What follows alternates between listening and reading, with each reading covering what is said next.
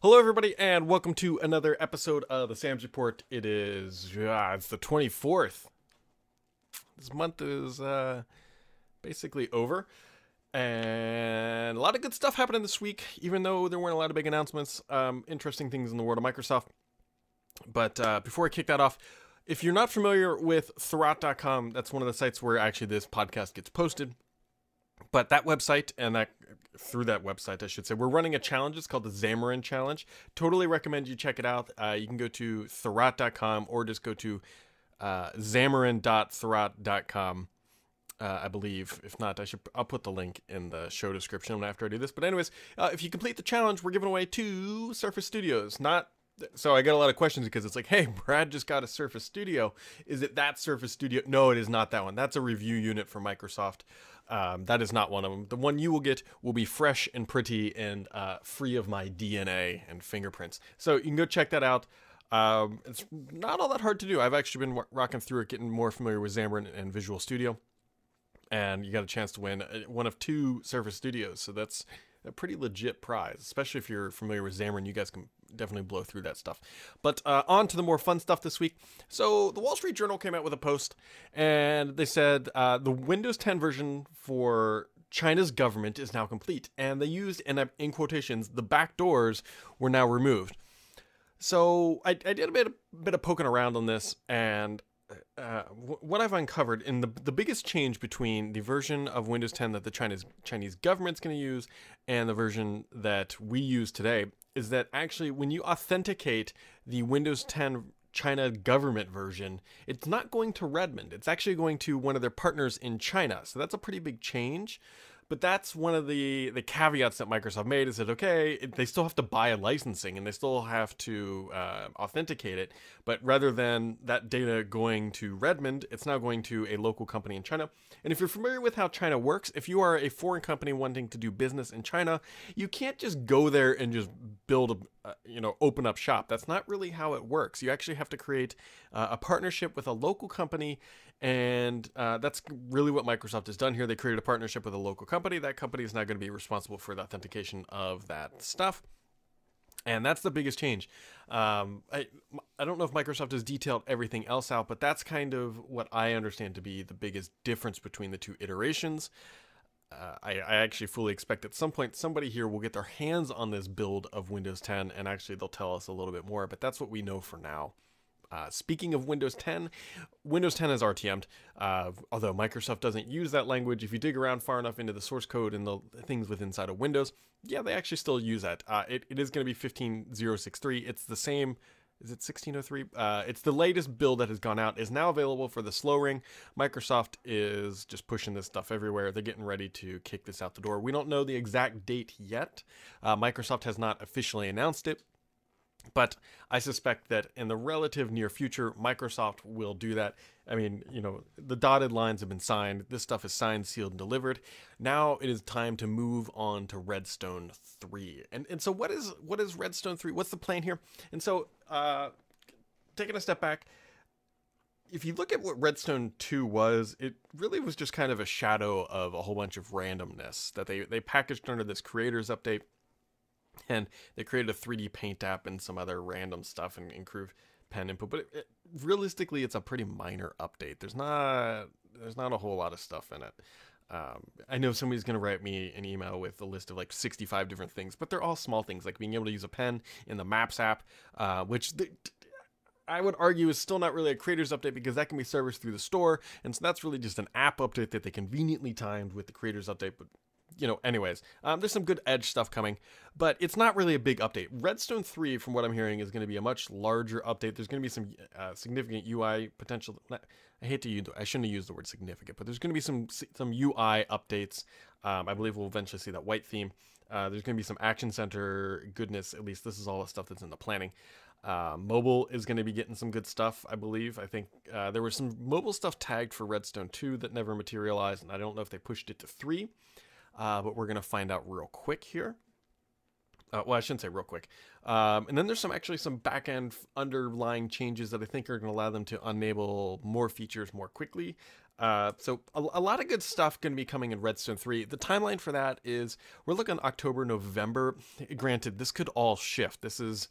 Uh, this is really like fluid at this point. So if it comes October, November, this stuff's not out, don't be chastising me, but look for like that type of a time frame, which also means that the insider builds that we start getting should start coming from a different branch. Currently they're in the Redstone 2 branch. The next one, I would not be surprised if it's actually from the Redstone 3 branch. That would make the most sense.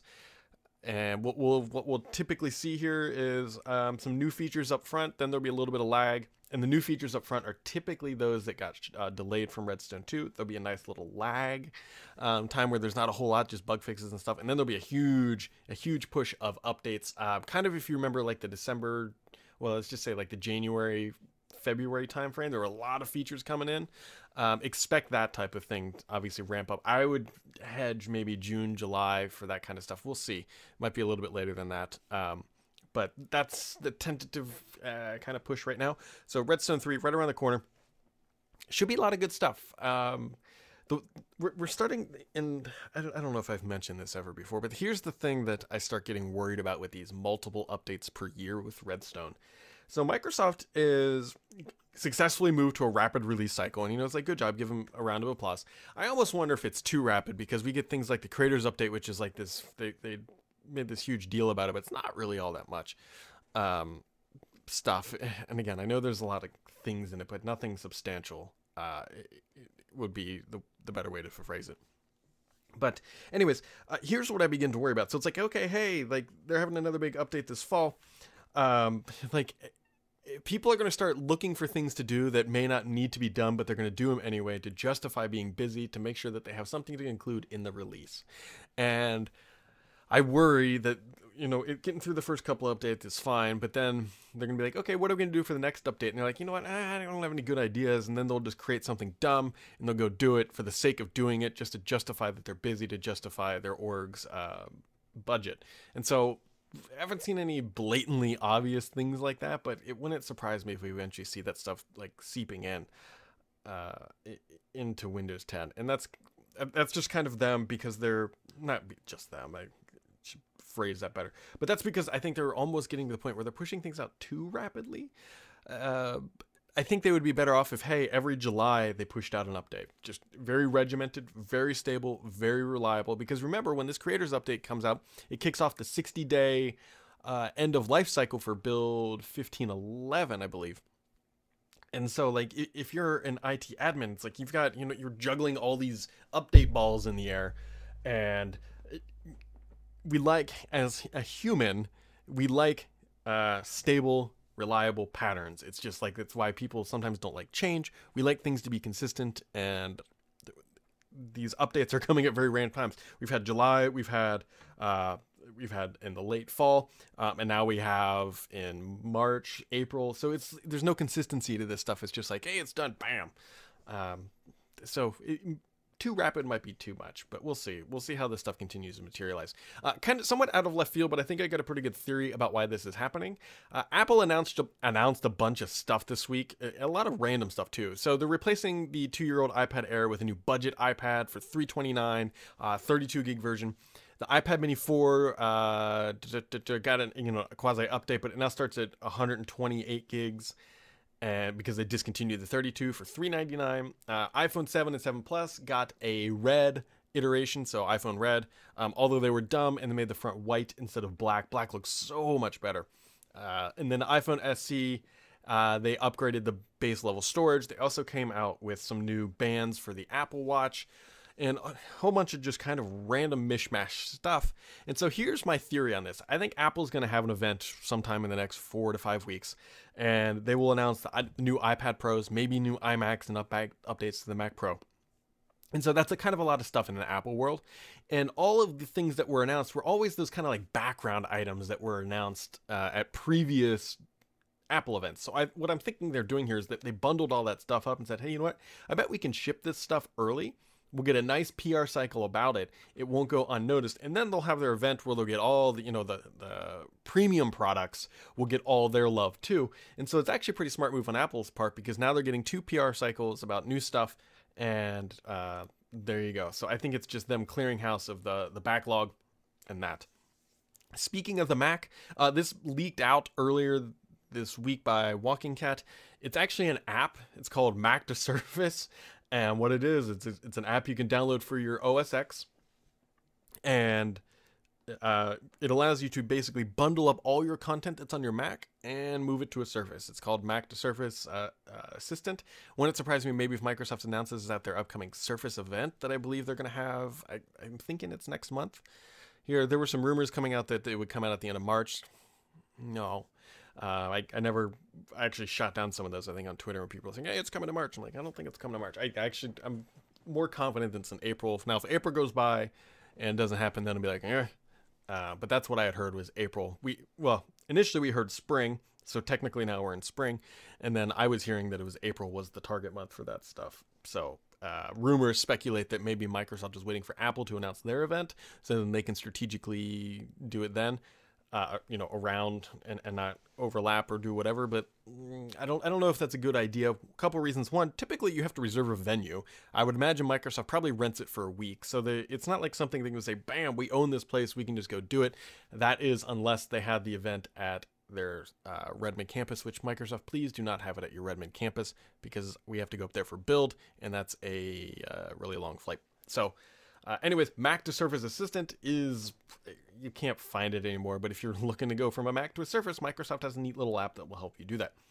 Other things that happened this week. Microsoft's infrastructure kind of pooped the bed again, and for over an hour on this stuff, it was offline. And so, the internet goes nuts, because again, it seemed like it's something to do with the MSAs, because it was kind of everything was going down. And so an insider at the company actually told me what the root cause was, at least initially. Now, granted, when these things happen, sometimes you have a failure at point A, and that failure replicates across, and that causes more failures in different areas and creates a snowball rolling down a hill effect of issues. But I believe the initial thing that kicked this off is that somebody pushed out a bad authentication certificate to the MSA infrastructure, or whatever it's called, and that's what really screwed this up. And of course, as it replicated to different services, that knocked things offline, and they had to go purge that bad certificate, and it took them over an hour to get that fully flushed out of the system. So from my understanding, it was, again, 100% human error. So as we've learned from Azure, I think 2 times now, and Amazon, the weakest link of the cloud is a human. Yep. Because a human took down Azure, or AWS, with a bad code push, and it took down Azure with a bad code push. So lesson is, never human in your cloud. Never let a human in your cloud, because apparently we just need to let the robots do it. So anyways, that is going on. Other things in the bad world of Microsoft, before we jump into the questions here, is Skype. Skype had a WTF moment late yesterday afternoon. So they do these Skype chat things, which are fine. I have no problem with them. And it's kind of like an interview through Skype or whatever. And they were promoting some guy's thing, and it says, hey, come chat with this individual at 1 a.m. or 1 p.m.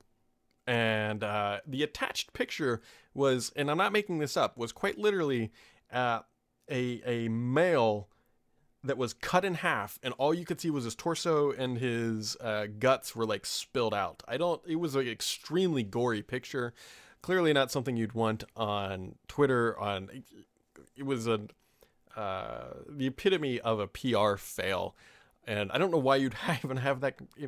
Like, the person who tweeted this is like, did you not see the image that you attached? The only thing that went through my mind is that, they're on their computer and it's like, okay, I'm going to tweet this out, need to grab this picture and put it up, and they grab the wrong picture. Fine, that happens, but why do you have that picture on your machine in a very highly visible spot?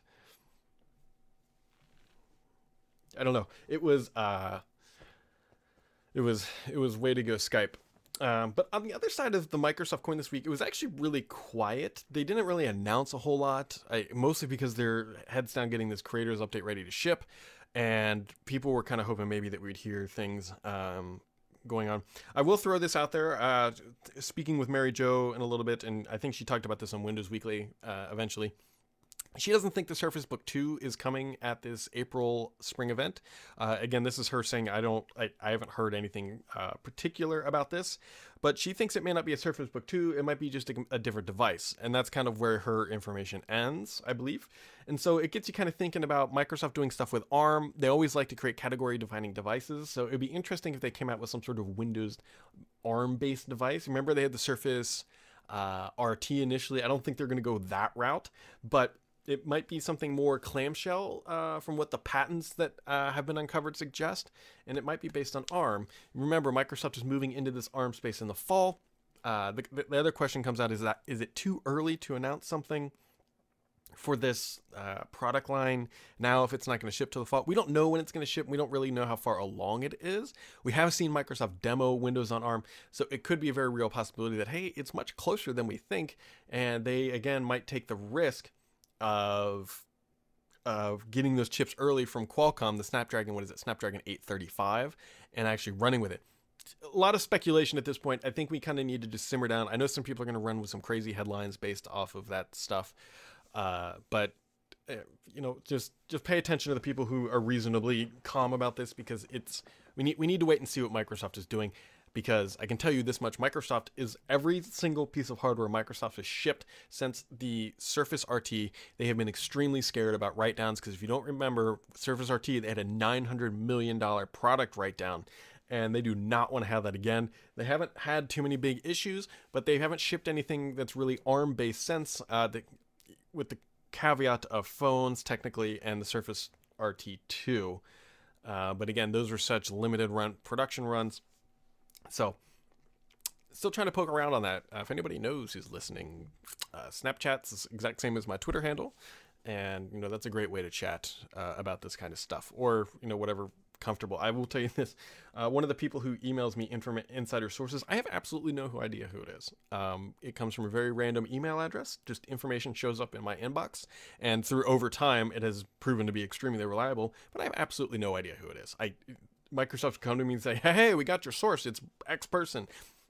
I couldn't tell you. I talked to quite a few people, but one of the more accurate people, I have absolutely no idea who it is. I like to think it's Satya, or somebody who's disgruntled and likes to tell me things, but I honestly have no idea. So there you go. We're going to jump into the questions because there are quite a few this week. Whoa, where's my tab? Adam Corbally asks, he says, do you think Microsoft should be doing more to make affordable PCs and laptops attractive via the store and hardware? Most admittedly, excellent hardware is out of reach for the current customer. Games in the Windows Store only run on the best hardware. Why not get some Xbox 360 games in the store that people can run? Why isn't Age of Empires in there? I love Age of Empires. It would be something for Android tablets. iPads couldn't, but PCs could. And so this is like a really multiple part question. So one of the things that Microsoft does do for lower end hardware to make it not such a terrible experience is, if you're going to buy something, I fully recommend trying to get a signature PC, mostly because that comes without the crapware. And so for lower end hardware, which is where companies like Dell and HP and all those guys try to make up margins on that low end hardware, is by including things like antivirus, just bundled games or applications that you'll never need, want, or use. And so the question becomes, should Microsoft be doing more to make games playable on lower end hardware? So this is a double-edged sword here, and let me explain why. One, a lot of the games on the PC, Age of Empires excluded, Microsoft doesn't make, right? They're made by a third party. And the people who buy games are people who have high-end machines. And so they're making them for those machines. And it's kind of like, if they're not going to make it super low end, because that's not the target market who's buying games, unfortunately. People don't go out and buy a $350 laptop expecting to game on it, and so they don't buy games. It's the people who go out and buy the $2,000 laptop or $2,000 desktop PC or whatever. They expect to play games, and that's who the games are made for. Realistically, I see where you're going with the Xbox 360 stuff, but the problem with that is you're going to need some sort of emulation layer, which, again, bundling emulation layer with a lower end processor, it's not a winning combination. So really, if you're running an older PC or a newer PC, but you want to play games, you need to look at older games. That's typically going to be your best bet, right? Because they were made for high-end hardware 5 years ago, and now, things have evolved, and so they should be good. As for should this fall into Microsoft, that would be too tough of a pill for them to swallow. especially because they have the Xbox One and they want to promote the premium experience, and they do a lot for the high-end gamers, which, as I've said probably 5 times now, they're the ones spending the money in this. So next question comes from MerkBlue281, and this is a really good question on timing, and I'll get to that in a second as to why. It says the Azure remote app is getting canned, which is unfortunate. The supposed service that is available as a replacements are from Citrix, MyCloud IT, and others, and they're much more expensive options, and some aren't feasible for small businesses. This is very key here, small businesses. Even simply running Azure VMs capable enough to act as RDS host is prohibitively expensive. Is there any acknowledgement by Microsoft that the cloud services they need for small customers, with the discontinuance of ARM remote services, it feels like a pushback and then running more towards running on-prem? This is frustrating because RDS via Azure is a magnificent way of eliminating single endpoints of failure and possible power and connectivity issues faced by single and local businesses. So this is actually a question I'm going to take to Microsoft and ask them and see what they say. My gut tells me that they're going to be like, hey, Azure, we do they do a small business program where they offer credits, and I think that's going to be the way they go with it. I honestly suspect that there's a bigger story here to this Azure remote app and Citrix thing.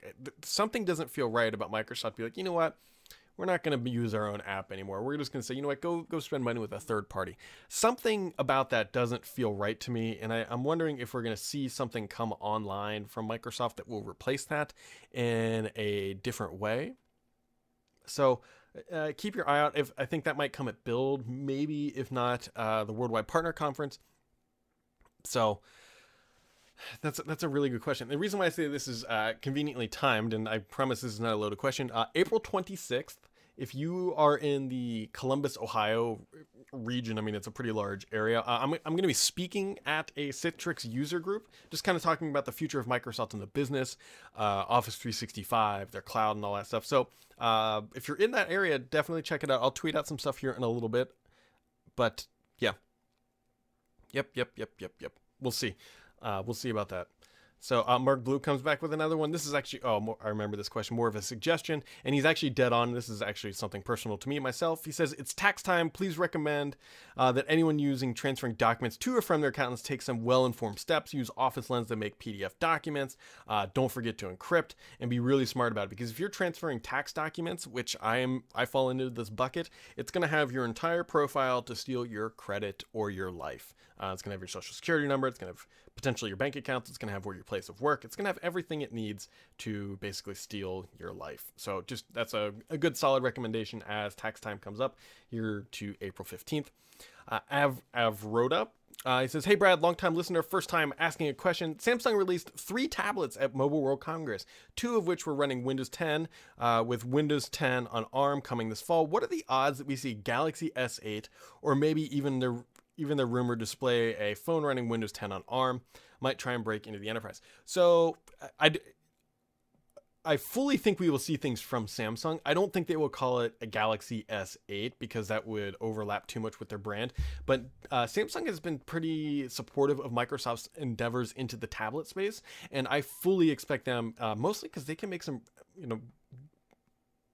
ignoring the Note 7 fiasco, Samsung can make some really high-end and awesome hardware, and they can also build ARM chips. I don't know if they can. I guess they probably can't build the 835 technically, but I fully expect Samsung to go deep into this ARM thing and try to take some market share quick and early, because they have the capacity to do it, and not every company does. So I am optimistic we're going to see some high-end hardware, but as for specifics, we don't really quite know yet. Let's see, C1, C2, C3, C4, the longest, hardest name to pronounce sometimes, just because so many syllables. So he's talking about, a question was about the competitor reaction to allegedly lower priced Surface Book 2.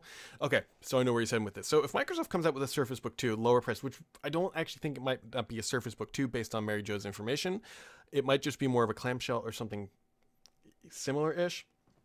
Not fully sure yet. I think that so if you're a Dell or an HP or whatever, the new reality is that Microsoft's a PC vendor through and through, right? They build the Surface Studio back here, they build that Surface Book, they have a Pro 4, and they have them over a wide range of price points. I don't think it really matters at this point. The impact to OEM business at this point, I think, has already been out there, because if you're spending $899 on a laptop or whatever, you already have the option of a Surface Pro 4. If you're spending higher end, we already know the story there. And the lower end, Microsoft has continued to sell the Surface Pro 3, which again falls into those lower price points. I don't think it's too big of an issue for that. And Isaac Dale asks, and I love this question. He goes, what's a feature in the creators update that normal users will actually care about? So there's the, and then the, yeah. This is a very, to be honest, the creators update is a bunch of random stuff. Like I don't think many people are going to be using this 3D Paint app. I hope that I'm wrong, but there's 3D Paint. Honestly, the really big thing that, and it's not even that big thing, coming in the creators update for everybody, is actually the update to Windows Defender. That's a pretty big update. It makes the process of protecting your PC much more easy.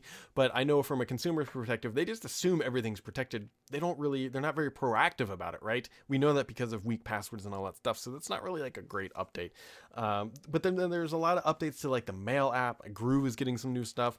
Groove Music Maker, no idea what's going on there. And then there's some updates to Edge. So if you're using Edge, it's much more organized tabs and that kind of stuff. So if you're an Edge user in the Creators Update, you're going to get some good stuff. I shouldn't completely bash this thing.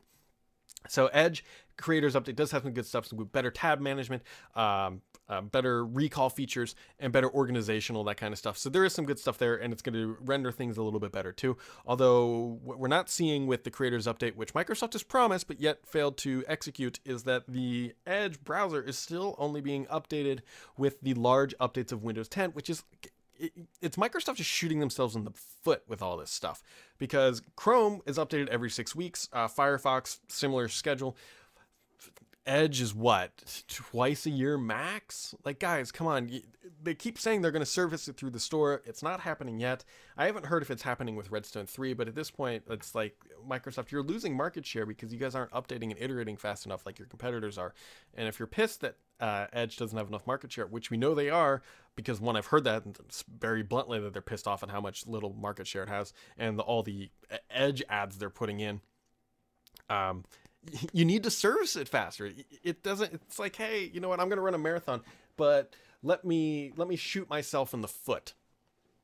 That's exactly what they've done. And as Neon Spark, he says, Brad, Edge is trash. Let's face it. It's another IE. So I would say it's better than IE, but the problem Edge faces, and I know a lot of the guys that work on Edge, they're very smart people. The problem Edge faces is that being as good as Chrome is not enough, right? The reason people switched to Chrome is because it was superior to the Microsoft product, right? It was better in just about every way conceivable. And so if Edge is just as good as Chrome, there's no compelling reason to switch. And if you've got all your passwords and all that stuff saved in Chrome, I know you can transfer them with LastPass and all that stuff. But the thing is, Edge not only has to be good as Chrome, it has to be a sizable leap in user experience and performance and everything else over Chrome. And let's just say if there's 10 metrics, and at least 7 of those, 6 or 7, to get people to stick with Edge, and it's not there yet. And that's the biggest issue with Edge. And so it's unfortunate. If Edge would have come out 3 years ago, like in its current state, it would have been great. It would have done very well. But the problem is it really didn't. And when it launched with Windows 10, it was neutered pretty heavily and that kind of stuff. So I wish Edge the best, and I'll probably give it a try here with the Creators Update to see if I can use it. But I mean, I use Chrome all day long. My machine isn't really constrained for resources, so it's not a huge issue. And obviously, it's a desktop, so battery life doesn't matter. And the 10. I wonder if someone could figure out how much money you would actually save on your monthly electric bill. But let's just make up a number and say I'm saving $5 by using Edge every day of the month versus Chrome. But I'd be happier using Chrome. So that's $5. It's whatever. Anyways, next week, like we're getting into that time where I'm starting to think maybe we'll start to see invites go out for an April event. And I'm hoping that we see him next week. I don't have any insider information. This is just kind of me hoping. I'm really hoping it's not April 26th, because if it is April 26th, I won't be able to go because I will be presenting at a couple different things actually that day up in the Columbus, Ohio area. So let's cross our fingers and hope it's not April 26th. But I'm hoping we see something next week or hear something next week about this. So that's about it for today, guys. We're hitting about the 30-minute mark, which is where we like to be. As always, have yourselves an excellent weekend. I think this has been another good week, although a little bit quieter, but on the backside, the back channel was a little bit louder than usual. So everybody have a great week. Thanks for tuning in, and I'll catch you next time.